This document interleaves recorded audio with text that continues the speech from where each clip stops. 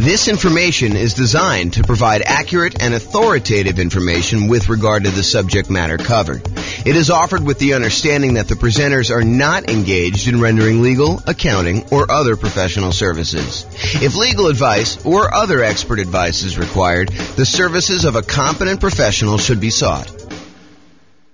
Welcome to the Las Cruces Real Estate Investing and Real Estate Financial Planning Podcast. Learn all about investing in real estate in Las Cruces, New Mexico, with a combination of real estate financial planning and modeling with numbers specific to Las Cruces, plus syndicated, more generalized recordings of live and pre-recorded real estate investing classes, not all of them specific to Las Cruces. Be sure to stay tuned after the podcast for a message from our sponsors. Well, good morning and welcome, everyone. I am your host, James Orr, and today we're doing another deal analysis class. So in the previous class, I believe we did a 20% down rental property, non-owner occupant purchase, where we analyzed the deal, and I walked you through basically how to enter all the inputs on the world's greatest real estate deal analysis spreadsheet. And then I walked you through how to determine whether or not this is a good enough deal for you by walking through some of the numbers, showed you some stuff about the overrides. But today we're going to do something slightly different. Today we're going to do a 5% down Nomad property where you're buying the property, you're moving into the property, you're living there for at least a year, and then you're converting it to a rental. And so there's a couple of different things that happen when we're talking about analyzing a Nomad property that are different than when we analyze just a traditional 20% down sort of purchase. The first thing you might realize is, hey, look, we're not renting the property in the first year. So how do we deal with that in the spreadsheet? Well, the way that we deal with it is we pretend that the deal analysis we're doing is for the first year, and we make a decision based on that. And we look at it as if we could rent it in the first year, even though because we're moving into the property, because by getting the owner-occupant, the lower owner-occupant interest rate, and the lower down payment owner-occupant loan, we cannot not move into the property. We cannot rent it out completely to tenants. Could we house hack and get roommates? Sure. And if you were buying like a duplex or a triplex or a fourplex, could you go and analyze this deal as if you were living in one of the units and then you were renting out the other ones? Sure. But even when we do those, a lot of times we're analyzing the deal at full capacity. When we finally move out of the duplex, triplex, or fourplex, we're going to analyze this if we have the thing completely rented to determine what the investment will look like once we move out. So, with that being said, how else is analyzing a 5% down Nomad deal different? Well, one of the things that I'd like to talk about is we analyze the deal not by putting the 5% down and the PMI and all that other stuff that we've got going on when we're buying a property. What we tend to do is we tend to analyze the deal as if we put 20% or 25% down and see if this would have been a good investment property that we would have bought otherwise.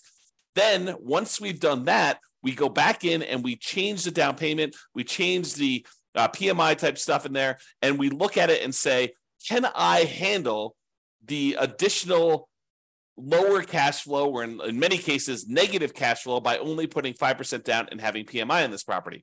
And so that's what we're going to do to start with. We're going to analyze this property as if we put 20% down, and then we're going to come back and we're going to look at it when we put 5% down and see how things change. Okay? So this is a 5% down Nomad property, and I'm in the world's greatest real estate deal analysis spreadsheet. The property is going to be a $400,000 property, and we're going to buy it for what it's worth. We're not paying a premium. We're not paying above asking price. We're not getting it at a discount. Now, I'm adding software to basically do the analysis. You'll be able to see a version of the spreadsheet for buying a Nomad property for each individual city. I'm going to publish this in the podcast, and you'll be able to go and look at your city with your city's numbers and do the analysis. Realize that the spreadsheet I'm doing is generic. I'm going to walk you through the concepts, but I will add a link in the show notes that will walk you through the actual analysis using numbers from your city in the podcast, because we've got these city podcasts that we're doing analysis for, and I have the ability to go do that. I'm just writing the software so that it displays it just like the spreadsheet on the screen. It'll be like a web version of the spreadsheet so that you can go and see that. So go ahead and look in the show notes to kind of see the numbers for your city, or follow along on the audio for now. Okay, so ARV, buying it for 400 and it is worth 400. we cannot get the seller in this case to give us any seller concessions. So we're unable to get the seller to contribute any money toward our closing costs. So we have zero in there. Now, remember before I told you, even though we plan on buying this as a 5% down Nomad owner occupant property where we're going to move into the property, live there for a year, and then convert it to a rental sometime after a year. For now, I'm going to assume that we're putting 20% down, and I'm going to run the numbers as if it's 20% down so that we can see what the property would look like had we bought this as an investment property. And really, that's just to kind of, check us to make sure that would this be a property that we would even consider buying as a rental, or how bad is it? And then when we switch over to 5% down, we could see just how much worse it is when we only put 5% down, okay? Because what tends to happen is the numbers tend to get a little bit worse when we put less down in terms of like cash flow and stuff like that, okay? So 20% down there. I'm also going to assume for a moment that we're only going to pay the 1% approximate in closing costs in order to close this. So since it's a $400,000 property, we're saying it's about $4,000 in closing costs. However, once I go and I switch this over to 5% down, or maybe even before I do that, I will show you what buying down the interest rate looks like so that you can see the impact of that. And I think that for a lot of folks, if they have the extra money, that is a viable solution to improve cash flow. Remember, we talked about the 88 strategies we have to improve cash flow. One of those strategies was to actually buy down the interest rate. And so I'll show you how those numbers impact things and how it impacts the total cumulative negative cash flow we might have, the total amount we have invested, and then our returns. Okay, so for now, we're going to use 1% closing costs. We're not going to buy down the rate. When you buy a property, almost every property you buy is going to have something that needs to be fixed before it is ready to rent. In this particular case, I said that the property is in really good shape. A couple really small things came up on the inspection report, and we are estimating that those are going to cost about $3,000 total for us to go and do. So we're going to put $3,000 total in rent-ready costs in the field here. Now, the spreadsheet will automatically calculate how much cumulative negative cash flow you have when you buy this property. And this field isn't really correct until we get down and we update the rents and the other numbers like the interest rate and stuff like that. But it will tell you how much cumulative negative cash flow you have. So how much negative cash flow you have in the first year, plus how much negative cash flow you have in the second year, plus how much you have in the third year, until you have no negative cash flow. And that's because the reason why it eventually goes away is usually when we're modeling this stuff, rents are going to increase slowly over time, 1, 2, 3, 4% a year, whatever you're using for your kind of rent depreciation rate. And your taxes and insurance are going to usually go up a little bit, but your mortgage payment on your property is usually fixed, such that the more time that goes by, the bigger the difference between what your income is on the property, that rent that's going up a little bit each year, and the expenses you have on your property, because a large percentage of those are fixed. That mortgage, principal, interest, part of the payment becomes fixed. And so the cash flow tends to increase in your rental property over time, such that if you had negative cash flow, eventually that negative cash flow goes away. And so we add up the cumulative negative cash flow you'd have on this property until your cash flow becomes positive, and at which point you don't need to worry about it anymore. But what we do is we use that number as part of what you really should set aside when you invest in the property, and you determine how much you need to set aside in order to make that investment prudently. So not only do you need your down payment, not only do you need your closing costs, not only do you need reserves on your property, but in addition to that, in order to make your investment conservative and prudent to make it, then you should also set aside the cumulative negative cash flow that you have on the property. That way you have it. And when you have the negative cash flow with each month or each year, you could just pull from that account knowing that you decided to have negative cash flow instead of putting more down. Because you could have put more down and got rid of this, right? If we had put 25% down, well, we still have $3,000 negative cash flow instead of the $10,000. If we put 30% down, you'd have $222. If you put 31% down, you wouldn't have had any negative cash flow at all. So what we're saying is, look, if we had put 20% down, I think we had $10,000 negative cash flow, or we could put down a lot more. So the difference would be we could put down $80,000 as a 20% down payment, or we could put down $124,000, $44,000 more, and not have the negative cash flow. So the question for you then becomes, and this is sort of like a question to think about for yourself, do you want to put $10,236 aside as the cumulative negative cash flow that you know you're going to need to pay on this property?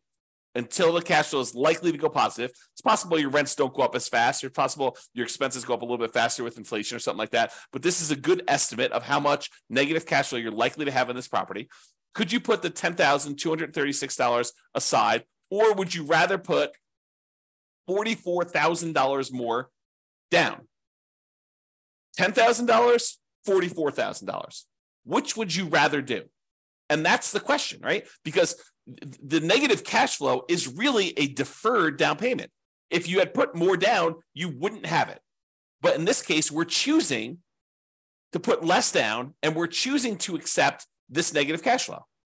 And you'll see that comes up again when we put the 5% down, because when you put less down than 20%, it becomes even more negative. Okay. For now, though, I'm going to just kind of keep this here because it's actually technically not this negative. You'll see here in a second. Then this shows you like the total amount you have invested, the closing costs plus the down payment plus this cumulative negative cash flow plus the rent ready costs in order to purchase this property. It shows you that you'll need to have about $97,000 or so to do that. Calculates that you're doing a $320,000 loan, buying a $400,000 property, and we're using the 20% down for now. Interest rates right now for about 20% down are somewhere in the 7% range. You can go call your lender and get that rate. We have a whole class on how to do that. And then the term, we're doing a 30-year loan, 360 months. For now, because we're putting 20% down, we don't have any PMI. So I'm going to put 0 for PMI. When we put 5% down, I will change this and I'll put in a number for private mortgage insurance. Remember, private mortgage insurance is insurance that you pay to protect the lender in case you default because you put less than 20% down. If you had put 20% down, they wouldn't ask you for it, okay? But because we're putting less than 20% down, you've got that. And then PMI would drop off when the loan to value became 80%. Now, monthly rents. So the monthly rent of this property is $2,850. So we put that in there. Now you can see that because it's $2,850, the cash flow on the property is slightly positive, and we no longer have any cumulative negative cash flow. So, I'll go through these other expenses, but the question I'm going to ask you is, look, this is a property that if you had put 20% down, it has the tiniest bit of cash flow. And in some markets, that's what we're looking at. That's the reality of our current marketplace, where in some properties, in some markets where you put 20% down to buy an investment property and you're lucky to be break even at this point, right? That's what happens when prices go up a lot, interest rates go up a lot, and rents go up, but not quite as much as the property prices and the rents and the rents have gone up. So in some markets, that's what you're seeing. Other markets, you're like, James, this is crazy. Putting 20% down, not making any cash flow. You're talking, you're crazy talk there. I'm always making cash flow, even in my market, even in our current conditions. Yeah, some markets you totally can do that. In other markets, you're going to be way negative, even with this, right? Even putting 20% down. Okay, so each market's a little bit different. Go check the show notes. I'll link directly to your deal analysis. You'll be able to go look at that. All right, if we had any other income, we'd put that here. The vacancy rate, we're starting 60 to 90 days before the current tenant moves out of the property. And so our vacancy rate is going to be about 3%. So we're going to test the market. We're going to start a little bit high on rent, and we're going to bring rent down very aggressively until we're able to fill the property before the lease on the previous tenant expires. We're going to have everything lined up, ready to go. So the vacancy rate is really those unusual situations where you have an eviction or something like that going on. Property taxes, in this case, it's 0.56%. So we've got that calculated there. Property insurance, about $1,400 a year. And I have a property about this value, so those are about right. $350 for HOA per year. And then the tenant's paying all the utilities, so you're not paying any of those. And there's no other expenses. You're not paying for snow removal or mowing the lawn or anything like that. This is just a straight up single family home where the tenant is paying for all the expenses to do that. I've said 10% of the gross rent set aside for maintenance on the property. I'm assuming that you're including the CapEx in the maintenance. And so we set aside $0 extra for CapEx. This is probably not reality. You probably should be setting aside additional money for CapEx in your property. And so you probably should use the CapEx spreadsheet that we have to estimate what your capital expenses are going to be based on the property and when you bought it and how old everything else is. That's what that advanced CapEx spreadsheet does for you. And I've assumed that you're self-managing the property. If you had a property manager here, it'd be negative, significantly negative. In this case, I'm assuming that you're managing it yourself. Then we estimate the percentage of the purchase price that is the land value, so that we can then calculate what percentage, what value of the property is your building value. That way we could use the property type, which is residential in this case, to determine what your cash flow from depreciation is, your tax benefits from owning this property, your depreciation benefits, so we can calculate a cash flow from that using your effective income tax rate. Okay. And so we have all that in there. Now that we've got all the numbers in there for a 20% down payment, we're looking at this and we're saying, look, if I were going to go buy an investment property, if I had 20% down and I wanted to go do this, would I buy this one as a rental? Now, there's all these trade-offs you're making when you're doing Nomad, right? Sometimes we could find an amazing deal, but it's not one that we would be willing to move into and live there for a year or more. So you maybe could go find a property in like a rougher neighborhood or a better cash flowing neighborhood, a neighborhood that is not one that you would be willing to move in with you and your family for a year or more, and you could get improved numbers. But because we're doing Nomad, and maybe this isn't as nice of a property as you would like to ideally live in with your family, but it's sort of a compromise between the really nice properties that you would love to live in with your family versus the probably rougher neighborhood, rougher property that you would buy as an investment property. And because we're trying to merge these strategies of you're living in a property for a year and then you're converting it to a rental, we're sort of meeting in the middle. We don't want to go buy a property that would not make a good rental just because it's a Nomad property, nor do we want to go buy a property that's so rough that we're afraid to live in the property. You don't want to do that. You probably don't want to rent that to someone either. But the idea is you want to kind of like hybrid these. And so a lot of times we're looking at this property and we're making compromises. So we're just looking at this and we're saying, look, would I go buy this property? Well, it's got $21 a month in cash flow. It's about break even. We got about $206 a month in cash flow from depreciation. Those are the tax benefits of owning the property that look like cash flow. We get those in the form of either end of year tax return rebate, or we can adjust our exemptions on our actual paycheck, pay less in taxes with each paycheck that we make, and actually receive money back so that we could use that to cover some negative cash flow with money that we don't have to pay in on taxes from the paycheck from our regular job. Okay, so you can go and look at that. The total amount of true cash flow, which is really just the sum of this monthly cash flow and the cash flow from depreciation, is $227 a month. Okay, then we walk through, we can see all the returns for whether you're doing the return in dollars from each of the four areas, from appreciation, from cash flow, from debt pay down, from cash flow from depreciation, the tax benefits, in other words, and it sums all these up and tells you you're making about $18,000 a year. The total return on investment is about 20.66% if we ignore reserves.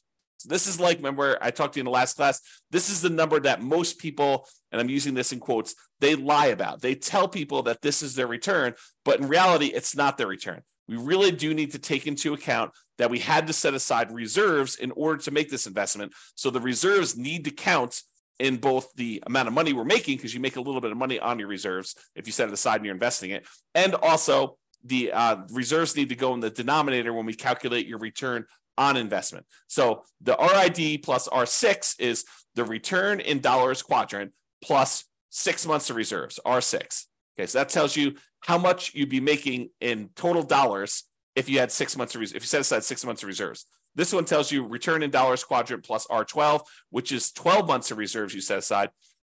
And you can see with the 6 months of reserves, you're making about $18,304. So a little bit of that money is coming from the return on reserves. And then if you put aside 12 months of reserves, it's $20,608. So you could see the total amount increase a little bit more to account for the return you're earning on the reserves. Now, when we look at the dollar amounts, either the $17,974, the $18,304, the $20,608, the returns we're getting with no reserves, 6 months reserves, and 12 months reserves, and we divide by how much we had to invest in order to, buy this property, you can now see the total return on investment when you don't have reserves, when you have 6 months reserves, and when you have 12 months reserves. So when you don't have any reserves, it's 20.66.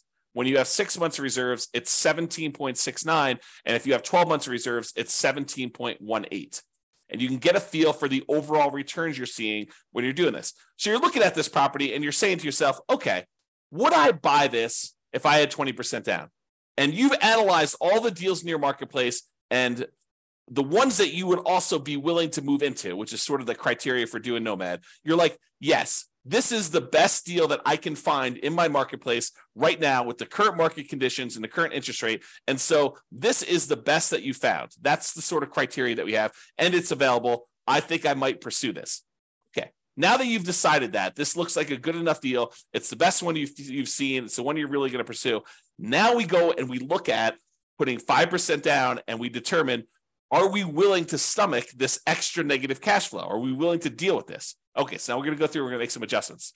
Price is the same, purchase price is the same, still not getting any seller concessions from the seller. However, we're not putting 20% down anymore, we're putting 5% down, okay? So that changes it. Before we were at $80,000 in down payment, now we're only having to come up with $20,000 in down payment. Still have 1% in closing costs, about $4,000. Still have that $3,000 in rent ready costs because we're trying to do the get the property ready to rent, has some repairs that needs to get done. Now our cumulative negative cash flow, before it was I don't know, 10, actually it was zero when we put 20% down because we increased the rent. But when we had the rent lower, it was $10,000, which really isn't relevant here. But in this case, it's $15,000 negative, right? If we had put, let's see when it goes away. We had put 16% down, let's see, 17%, 18%, 19%.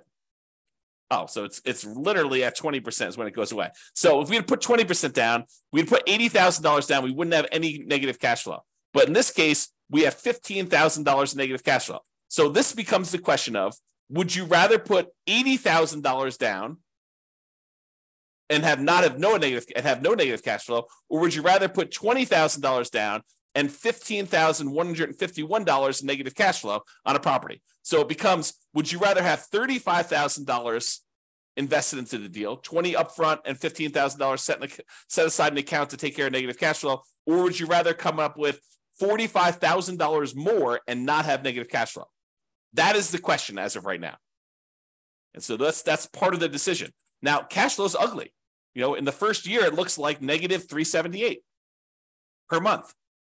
That's ugly.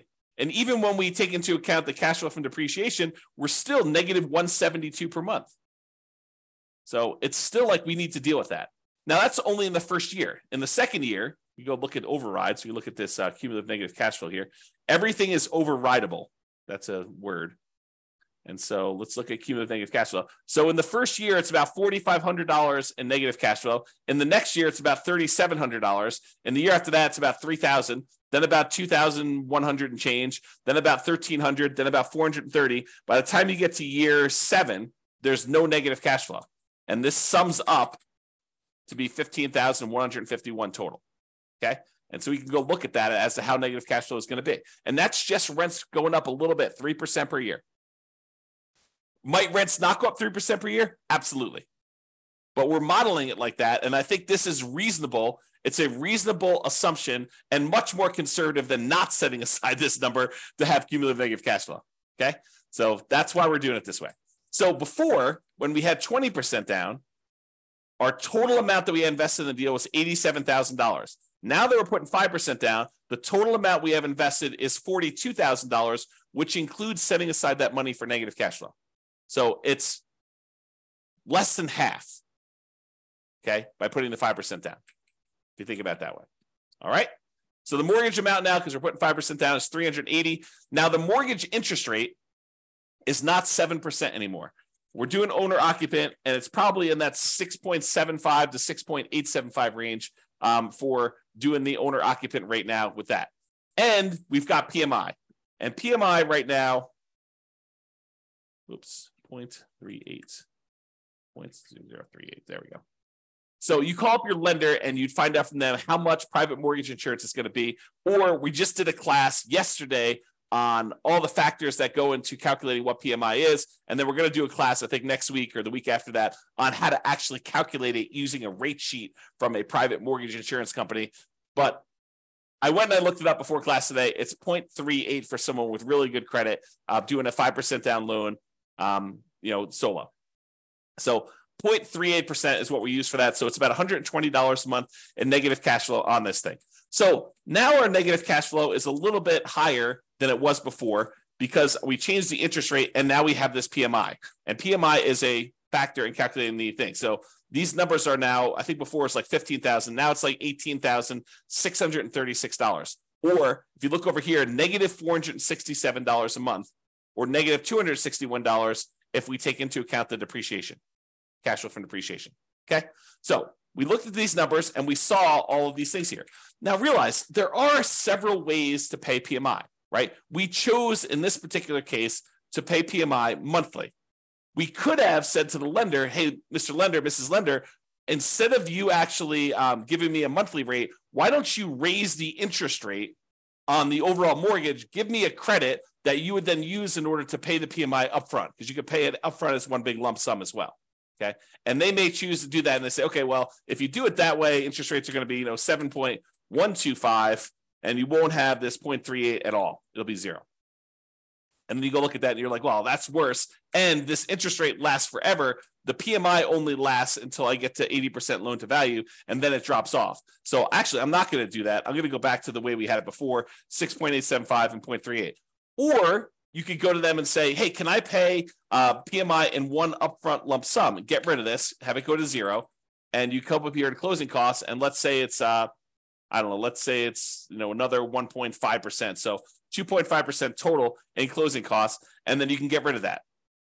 And then your cumulative negative cash flow is only 12,860 for the entire time. Okay. And that's because you chose to pay a little bit more in closing costs here instead. All right. So you have to go evaluate which of these three you want to do. Pay upfront in one lump sum, pay monthly, or have the lender raise the interest rate, and you could actually take it in the interest rate, so it'll impact your cash flow, but it won't actually come out as a separate PMI payment. We have an entire class we're planning on doing on that, but for now, I'm going to go back and do 0.038. There we go. Okay. Now, when you go look at this, you're like, hey, look, my cash flow is more negative. My total true cash flow is negative too, negative 261. But a lot of these other numbers, they stayed the same. And when we look at return on investment, they actually improved. We now have a 28.1% overall return on investment using the one where we don't take into account reserves, the lie we tell at cocktail parties. We have about 20% here for this one and about 18.87 total for when we have 12 months reserves. So your return on investment actually went up because you put less down, 5% down, and you have less invested in the deal. And a lot of these other returns, like your appreciation return is the same, and your depreciation return in dollars is the same. Your cash flow, your debt pay down return actually gone up a little bit because you're paying down more of the loan. The interest rate's a little bit lower, and your cash flow is much more negative. So those are how those changed if you want to look at them. So you have to decide, can I stomach, negative $261 a month in negative true cash flow? That's the cash flow after we take into account the depreciation benefit. And then you have to decide, am I willing to do that? If I put 20% down, I'd be about break even. Now I'm negative 467. And I had to set aside this $18,636 in order to handle all of that negative cash flow for the entire time. You have to decide if you're willing to do that. Or one of the other things you could do is you can come in here and you can say, look, I'm going to actually buy down my interest rate. I'm going to come up with 4% more here. 3% more in closing costs. I'm going to buy down my interest rate. And I checked before the webinar here, and for 3 points, you could buy down your interest rates for a 5% down owner-occupant loan to 5.625. Still got PMI, but you're basically able to do that. Well, that changes your negative cash flow to be negative 158. So if you come up with 3% more down to buy down your mortgage interest rate, that changes the amount of cumulative negative cash flow you need to set aside to only $3,341. And your negative cash flow per month is only negative $158 a month because you put that more down. And the total amount you have invested is this $42,341. So it's similar to the amounts you had to set aside for this cumulative negative cash flow, but now you're choosing to take that money and you're choosing to invest it in buying down the interest rate. And that significantly improves your overall returns.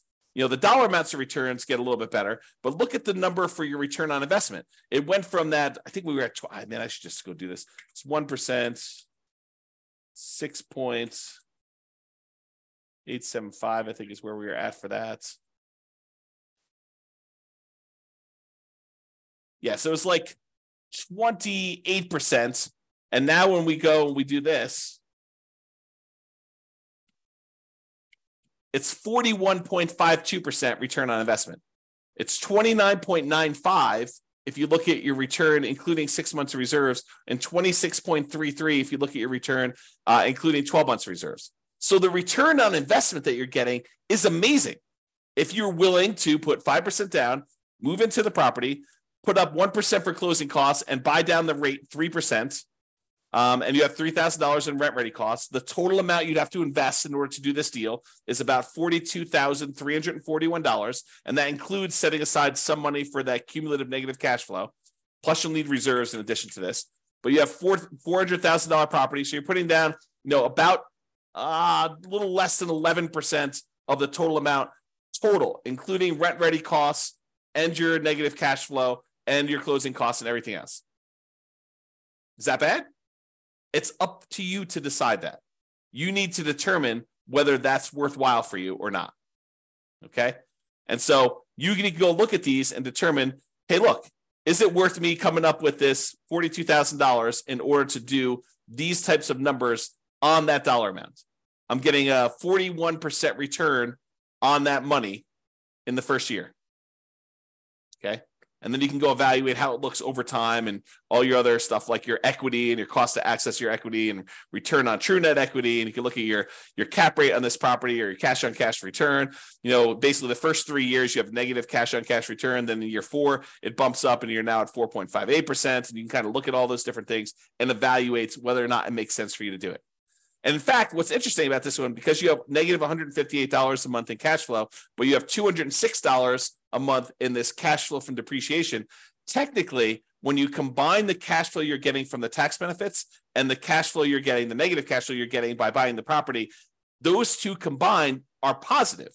So it's not even really negative if you really think about it in terms of negative cash flow plus the tax benefits you're getting by owning that property. It's actually slightly positive. It's $48 a month positive, which is interesting. I don't know what the rate is. I didn't look it up for doing, buying it down only 2 points, but let's say that's, somewhere between, let's say that's, 6% even. You do that. So it's a little bit more negative. Returns are still pretty good, but they actually went down a little bit. Okay. So you can go evaluate that and see where you should buy stuff down. We have an entire class on buying down your interest rate. We have a totally separate spreadsheet for looking at where you should buy it down to and where it's optimal and how much it costs to do all that. But realize that really what you'll want to do once you get the spreadsheet, you figure out what you think is optimal, is run the numbers. Go put it in here and see how that impacts your cash flow, your negative cash flow, how much cumulative negative cash flow you're going to have and how long that'll last for, and then how your return in dollars looks in year one for, appreciation, cash flow, debt pay down, cash flows, depreciation, and your reserves, because you want to look at that. You should need to put reserves in there. And then your return on investment for year 1 or year 2. You can go look at all the different years in the overrides. So you can go look at your overall return on investment. Here's the returns in dollars for each of the years all the way through to year 40, if you want to look at it that way. And then you can look at also your return on equity quadrants after the first year. Because after the first year, we really want to know what the return you're earning on equity is, not necessarily the return you're earning on the amount you had to invest. All right? So that's all I got for you. Hopefully this was helpful in understanding how to analyze a 5% down deal. And, in some markets, these numbers are ugly, right? I mean, if this property was, $500,000, which is probably closer to what we would see in my current marketplace, these are much uglier. Yeah, I mean, you're at like almost negative $900 a month, negative $639 after taking into account the cash flow from depreciation. But you still got decent returns here. This is probably what is this return? You go look over here. It's the return from equity is 28.73. So I don't know. Those numbers still look pretty good when you kind of look at it that way, but it's really ugly. You need to have this negative cash flow side. And look at this. I mean, basically, you're buying a $500,000 property. You're going to put it when you figure out like the total amount you did. You almost have to put aside, 20% of the property with all the negative cash flow you've got. So you're putting down, almost like a 20% down payment to do it. That's pretty ugly. If you had put 20% down, go back to 1% closing costs, go back up to 7% for the loan amount, Yeah, you're almost coming in $139,000 because you have $31,000 even with 20% down to get negative cash flow.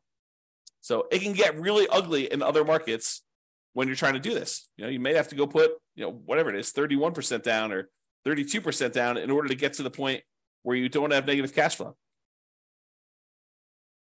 Yeah, a lot. Yeah, it's probably 38 or 39. Yep. So a lot of negative cash flow, and that takes a lot to overcome. A lot of deferred down payment from not putting enough down. All right, so that's all I got for you. Hopefully you enjoyed this deal analysis and seeing how it changes when you're analyzing just a regular 20% down deal to now when we're doing 5% down deals. We will continue in this series of analyzing different types of deals. I think I want to do, I don't know if we're going to do free and clear next, buying a property where you're buying it all cash and show you how that looks, or buying a property that's new construction and how some of those things are different. I'm not sure which one I'm going to do next, but I plan to do a whole series of these and cover a wide range of situations so that you can see how we might analyze these different deals. That's all I got for you. Hope everyone has a great day. Bye-bye for now. With home prices up, mortgage interest rates up, and rents up, but not quite enough to counteract the higher prices and interest rates, cash flow on rental properties in Las Cruces is harder than ever. Book a call with the Real Estate Financial Planner to apply our proprietary 88 strategies to improve cash flow on your rentals. See the show notes for a link to schedule your call and improve your cash flow today. If you're a real estate agent, lender, or professional in Las Cruces that wants to help our real estate investor listeners, consider reaching out to learn about collaboration opportunities with this podcast.